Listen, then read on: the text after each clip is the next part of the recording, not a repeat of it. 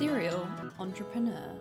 Hello and welcome back to Startup Magazine's podcast, The Serial Entrepreneur. You are listening to your host, Anna Flockett, and today I'm joined by the wonderful Adam Ewart, CEO and founder of Send My Bag, an international luggage delivery service. And obviously, as an international luggage delivery service, Send My Bag has been heavily impacted by coronavirus. At the start of the outbreak, it saw its highest ever daily revenue and received huge spikes in demand across various routes worldwide as travel restrictions had been imposed. Adam, first of all, it's great to have you on the show. Welcome, and how are you? I'm doing good, thanks, as well as you can be for having been locked in your house for weeks on end. Of course, it's all getting used to it, isn't it? Well, it's amazing to have you on here, and I thought maybe to start with, we could just tell the listeners a little bit more about you guys, Send My Bag, what you do, and where the idea came from. Certainly. So Send My Bag is a luggage delivery company. We started over 10 years ago whenever my girlfriend got charged some excess baggage fees at the airport. I was running another business at the time and thought, my goodness, I send stuff around the world for a lot less than what EasyJet are trying to charge me for a couple of kilos excess baggage. So set up the business off the back of that. We started helping a lot of students move around the UK that had the same problems.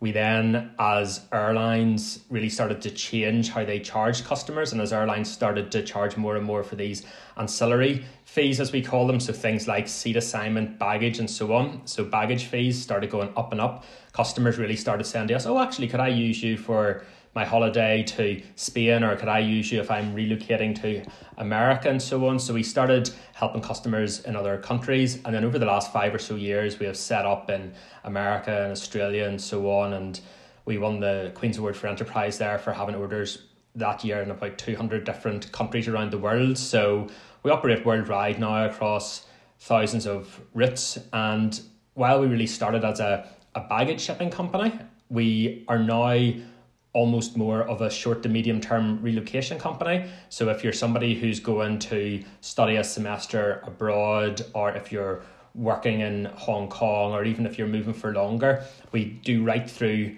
the whole gambit of people, from somebody going on a weekend away right through to these much larger moves as well, and everything in between. Really anybody who needs to go somewhere with stuff that they previously may have said, that's too much for me to carry, and they would leave it behind, or that's too expensive to pay the airlines. We're the solution for everybody stuck in that gap. Oh, amazing. It's obviously great to hear that you don't have to pay EasyJet all that money if you don't want to.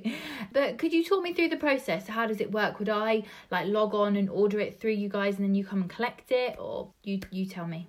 Yeah, so the service is entirely door to door. So you would go onto the website, you can book same day in a lot of postcodes and in a lot of countries. And in those ones that we don't offer same day, it's next day, and you just come onto the website, you'll print out a label. If you don't have a printer, and actually a lot of people at the minute don't have access to printers because libraries are closed and so on, we offer a service where we'll post labels out to you. If you're getting labels sent out to you, or if you've got a few days before the bag's being collected, even if you're not printing our labels, we'll send you out special Send My Bag luggage tags, these plastic holders that go onto the outside of your suitcase to make sure the tags don't fall off.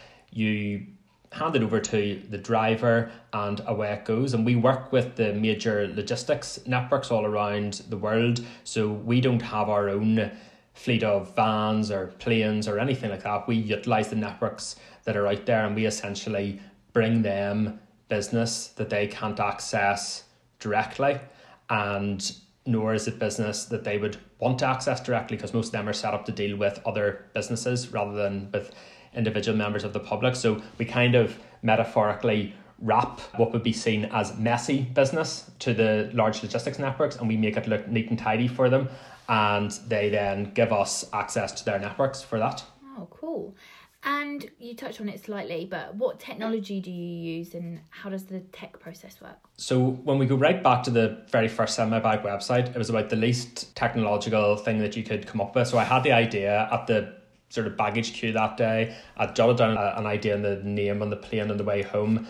When I got home, I did look to see if there was anybody else doing it, and there wasn't, so that was fine. And I thought, right, how am I going to create a website of some sort here? And I basically made a contact us page, but instead of it being what's your name, what's your message, it was what's your name, what's the first line of your address, and so on. And it was all very manual. And that was great to get the business up and running, prove the concept without spending a lot of money. But something that we have really, really obsessed over now over the years is just automation and integration. We automate everything we can. We integrate with every system, external system that we use that we can. And it's really just all about delivering the absolute best service for our customers. So in the first instance, we will just throw time at it. So when we needed Australian stuff checked in the middle of the night, we just got somebody to work in the middle of the night doing that. And we are open 24 hours a day still, but we would have certain tasks done manually, and other people potentially in other businesses or in the sector would not consider that task worthy of doing, but we would do it and put the time into it to make our service the best. But it's not viable then to long term do these manual tasks necessarily when you're handling hundreds of thousands of shipments each year. So we would automate them. So we have a team of developers. We've had developers working for the business for 5+ years now in-house, and we just are constantly tweaking things, making differences, whether it's customer service systems, whether it's systems with regard to the processing of the actual orders themselves, or whatever it may be. We just automate and integrate constantly. Oh, wow. Would you say it's kind of fair that, you know, the automation process and you guys being automated kind of helped your efficiency and helped you grow over the past so many years? Definitely. So we were quick to invest time in things, but it's really important to be efficient as well, especially if you believe that the business has got a potential for a large growth curve. If you aren't operating efficiently, this is where everything could just get away from you and your costs could shoot through the roof. So really putting the effort into the dev, it was about where we're getting to. And so that's something that we have just continued, and we've just started another large development project right now that has work mapped out for the next 21 months. So we have a lot of more that we want to do. Oh, wow. Sounds all really exciting. And you kind of mentioned this in your first story, but tell me a little bit about you and your background. What did you kind of do prior to founding Send My Bag? I have never worked for anybody else, so I have no experience. Well, I have had a part-time job, I should say. I've never had a full-time 40-hour-a-week type job. So I am somebody that has always just been trying to buy things and sell things, and whether it was to be the person on the street that made the most money in their Blue Peter sale in the garage or whatever else it may be, I've always been doing that. So when I actually applied for my first part-time job, I remember thinking that the process wasn't very good, and I thought, why do you go to the job centre and do this? Why doesn't the guy that runs the local shop click into a website where he can see all the 16-year-olds that are looking for jobs and bulk invite them to interview? So I tried to create a website called fillajob.com, but then it turned out that I had no sort of software development skills whatsoever, so that didn't go very well. Then as I was applying to uni, I thought, there's not much on the go for university students online. Maybe I'll try and develop something there, and other things had started to be developed around the time, and I was just really playing around with it now. I didn't see an opportunity there in the end, and I was just buying and selling stuff, and I was going to the auctions and just buy stuff, and I started buying a lot of boxes of old LPs, and I would go through the LPs and find ones that had maybe picture discs or posters or stickers, and then sell them online. They'd go off to Japan and so on to collectors. So I ended up with 40 copies of ABBA Gold in my dad's garage that nobody wanted. So you would buy a box and maybe get one or nothing out of it. And there was all this kind of stuff going on. And around that time, I came across an opportunity. I can't quite remember exactly how now, but I'm just buying and selling stuff. And there was a conductor in London that had bought out the contents of a sheet music store that had went bankrupt. And I think it was his friend that ran the store, and he maybe, as a goodwill thing for him, had given him a few quid for a couple of thousand music books. I then bought these music books from this fella for about 500 quid, and I started selling them. And I was selling online, and I thought, there's not really an online music store at this point. This is going back maybe 15 years ago. And I had missed the whole .com boom thing. I was still younger at school when that was going on, so I kind of missed the opportunity with a lot of these other wee things I was tinkering with. Other people had got out there and done them. But with the music store idea, because there wasn't really chains of music stores, they were more individually owned. There was some online, but there wasn't the big chain store online. So I thought, rather than just selling these books and then ending up with some money and nothing to show for it, I'll maybe try to start a shop online. So I started putting the books online in the shop, sold the books for about 10 grand. So that gave me money to buy some accessories. I started selling those. I remember one of the distributors, or a couple of them, wouldn't sell to me because I didn't have a physical shop. They wouldn't sell to people that were only selling online. So a fella actually who many years before that had been the one that I went to for the Blue Peter Sales suites that had the corner shops, he let us pretend that his shop was a music shop. Sort of we faked it out a little bit, and I got a couple of the contracts with some of the distributors. Then once I started selling some of their products, I worked out where some of it was made in America and started getting them made directly. Then I wanted to go into selling musical instruments, started selling instruments, but again, another big distributor, they would sell to me, but they would only sell to me at less than what my competition was retailing the instruments for. So dead end there, but ultimately, long story short, found out where their factory was in China, got in touch with the factory, went to China. They then started making our own brand instruments. So we expanded into selling our own brands of saxophones, clarinets. We launched a big range of coloured violins, ended up doing lots of campaigns around the country with schools and so on to try and get kids to learn violin off the back of these coloured violins. So we were selling, thousands of musical instruments a year. We had 2011, we put containers into America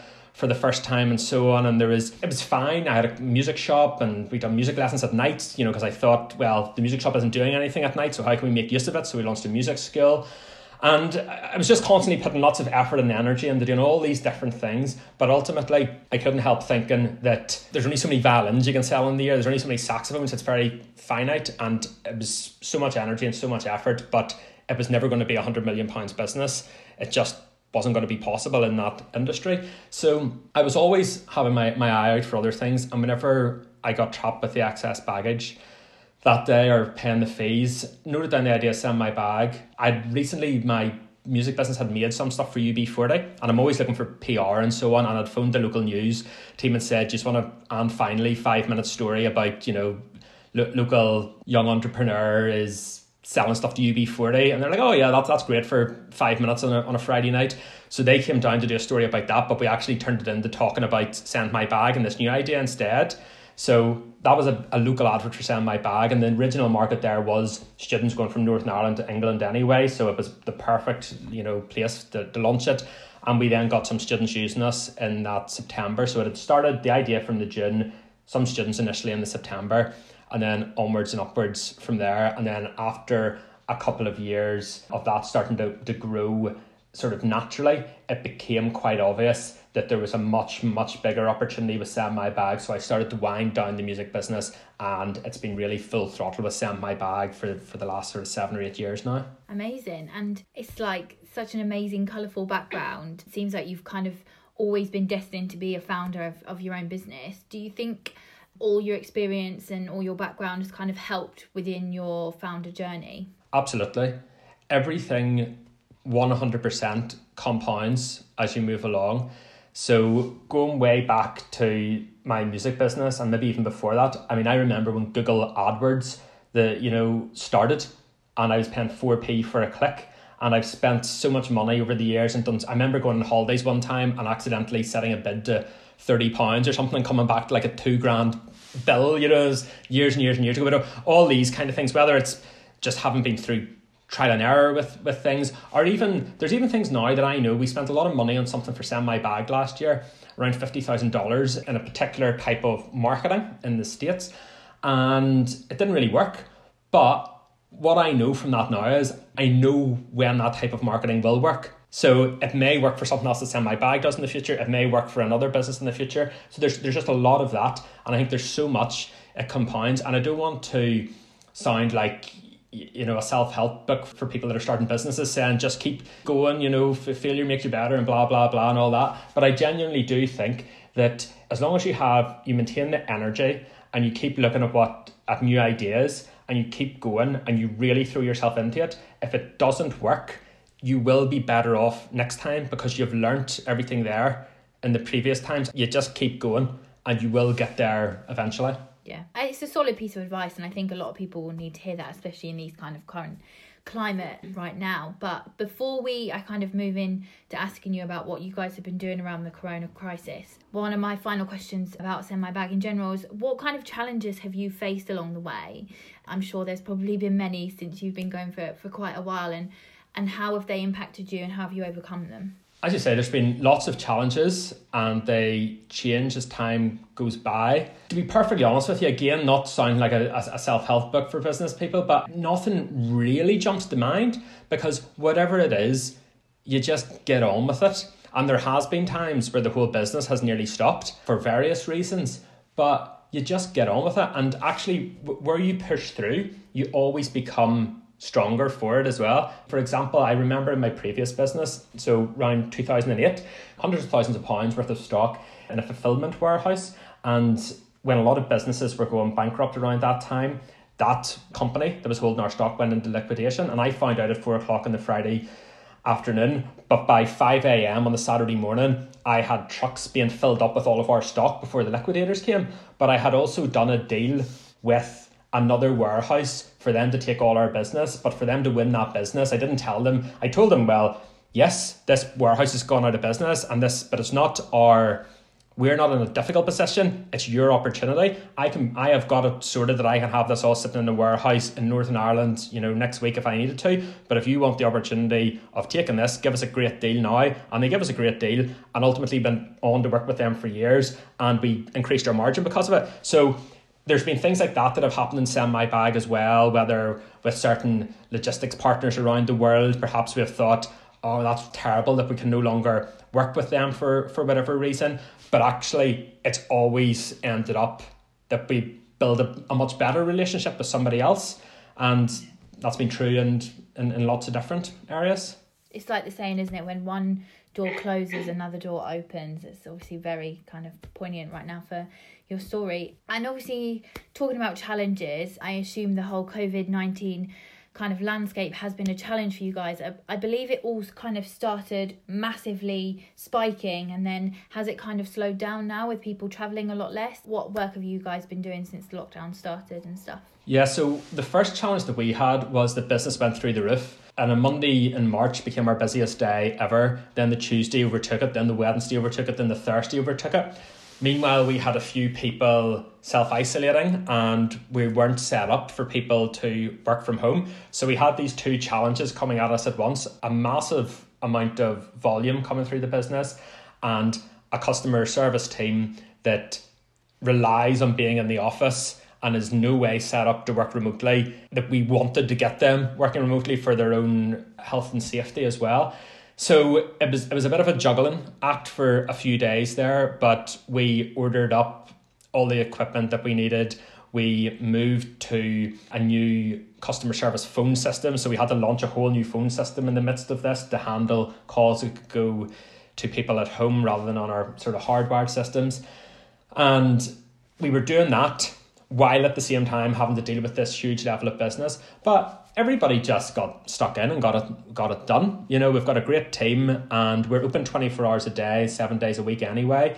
So we have certain times of the day that maybe are a little bit quieter that we could utilise in certain ways and so on. But there's no doubt that it was really, really busy. But it was essentially the team just went, we're here to do this and just get it done. So everybody just stepped up to it and got it done. And within about 10 days or so, we had some people that were self-isolating back to working while self-isolating. They weren't ill as such, they were just doing the self-isolation.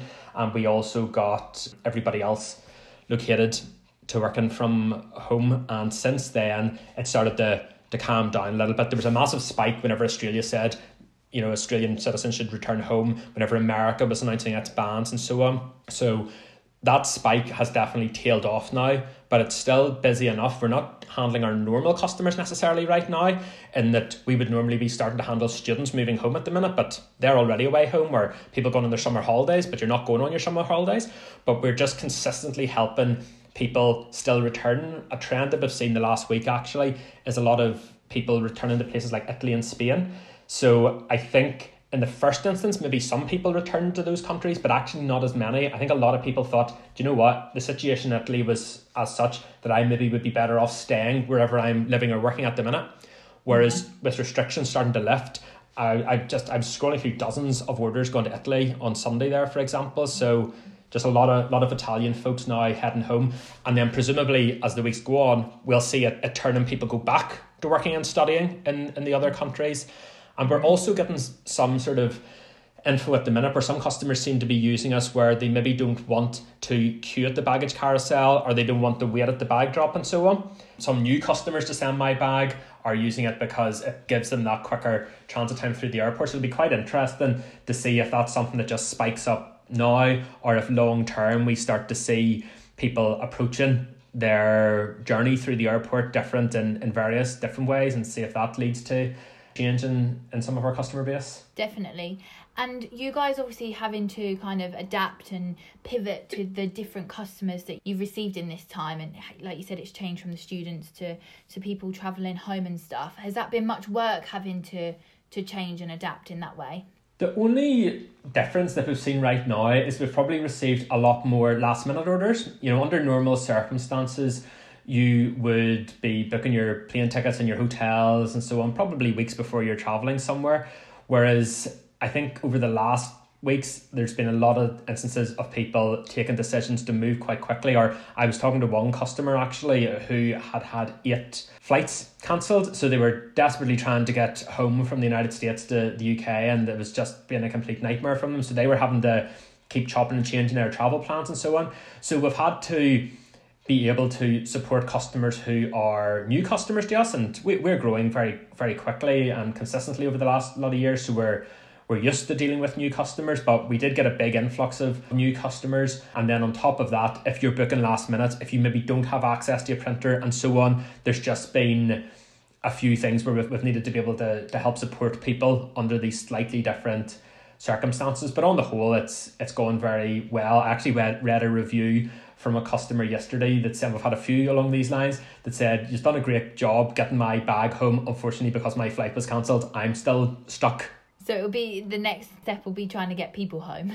Yeah, that's the difficulty. Of a lot of sympathy for customers of ours. We just receive a lot of stories from people, talking to them on our social channels, or just different information that they're giving us to do with customs clearances and so on. And there's definitely a lot of people still around the world trapped and trying to get home again. So at least we can take the stuff off them, and at least they're only having to be concerned with getting themselves on the plane rather than dragging lots of things with them. At least that's something. Yeah, definitely.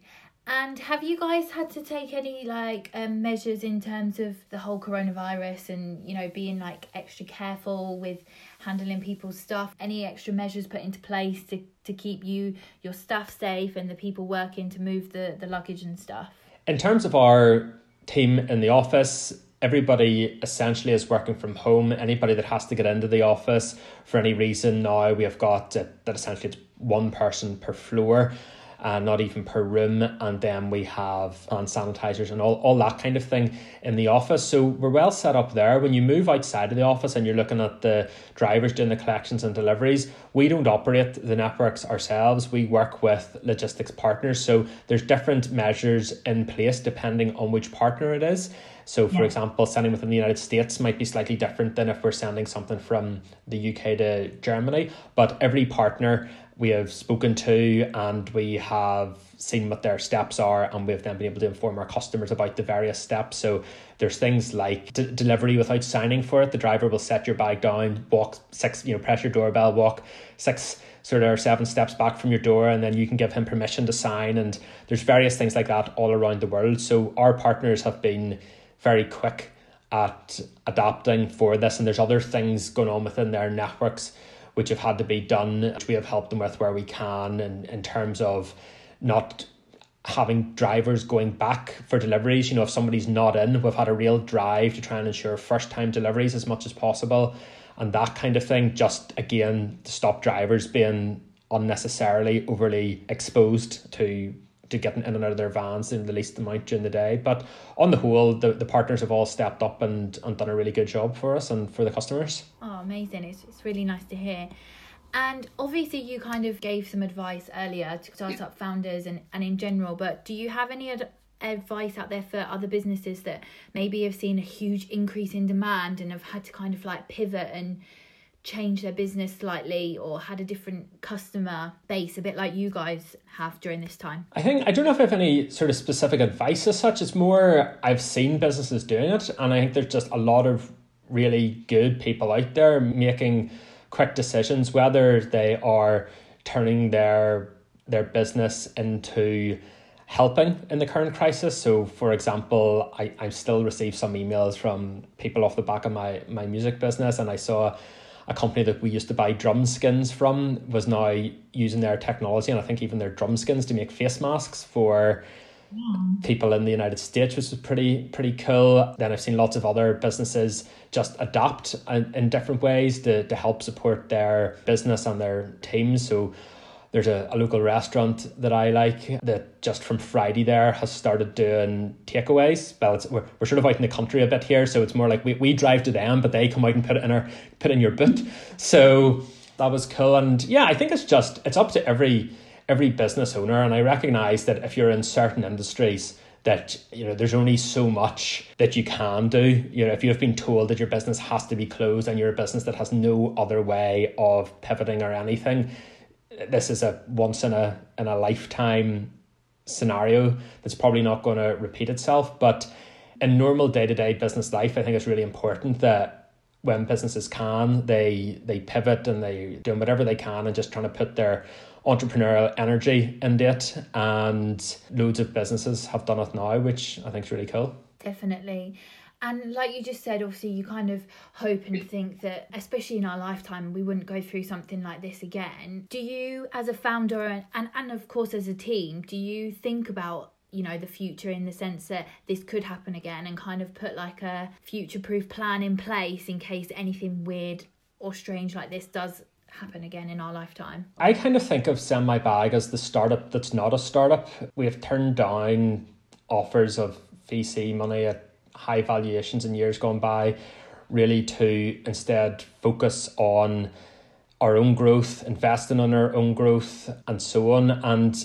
And it's because my background isn't wanting to be a startup founder. When I started, that word and phrase probably didn't exist. I just wanted to work for myself, run my own business, buy and sell stuff and just be self-sustainable.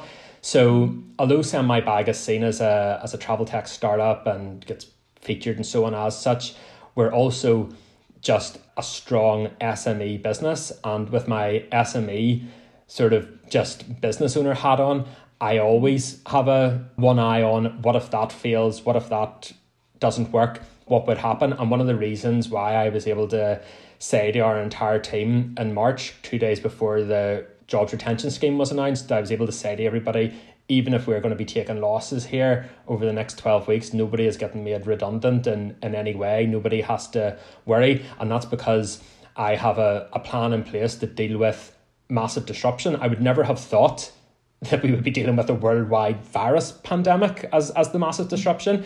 It was massive disruption more to do with what if one of our major partners collapses. Several years ago, we didn't work with them at the time, but TNT, the large logistics network, very, very nearly collapsed after a cyber attack. So we've got various plans in place for these kind of problematic times. So I don't know if I would necessarily be doing anything in addition going forward because we have certain plans already, but it certainly reinforces and makes you want to ensure that whatever your plans and your budget and so on for such scenarios is robust enough. Yeah, definitely. And kind of adding on to that then, do you guys, Send My Bag, have any plans for the future, long term probably, after kind of Corona has settled down and you can go back to as normal as life can be? Absolutely. We have had strong double-digit growth for many years now, and that's not something that I plan to have change in any way. And we will go back to serving our customers all around the world. We will seek to expand into new territories as we have done over the last few years. We'll be looking at other ways in which we can help our existing customers and new customers by leveraging our international logistics networks. We're probably the website anywhere in the world that has the most combinations of point-to-point shipping. You can go onto the Send My Bag website and send something from Malaysia to Iraq. Probably. I don't know if that. I know we send to Malaysia. I know we send to Iraq. I don't know if I've had too many the last week going from Malaysia to Iraq. But the fact is that we have the ability to offer these worldwide routes, and we help a lot of people around the world for all matter of reasons. And although Send My Bag has now been around for a number of years, I honestly feel that we're still just scratching the surface of what we can achieve with the business. So we'll do what we need to do to get through this, and we'll come out the other side, and I look forward to storming ahead. I look forward to watching this space and seeing what else you guys get up to. Adam, it's been an absolute pleasure talking to you today. Thank you for joining me. And it's been really exciting to hear what you guys have been doing and what is planned for the future. Thanks very much. No, it's been great speaking with you. Serial Entrepreneur.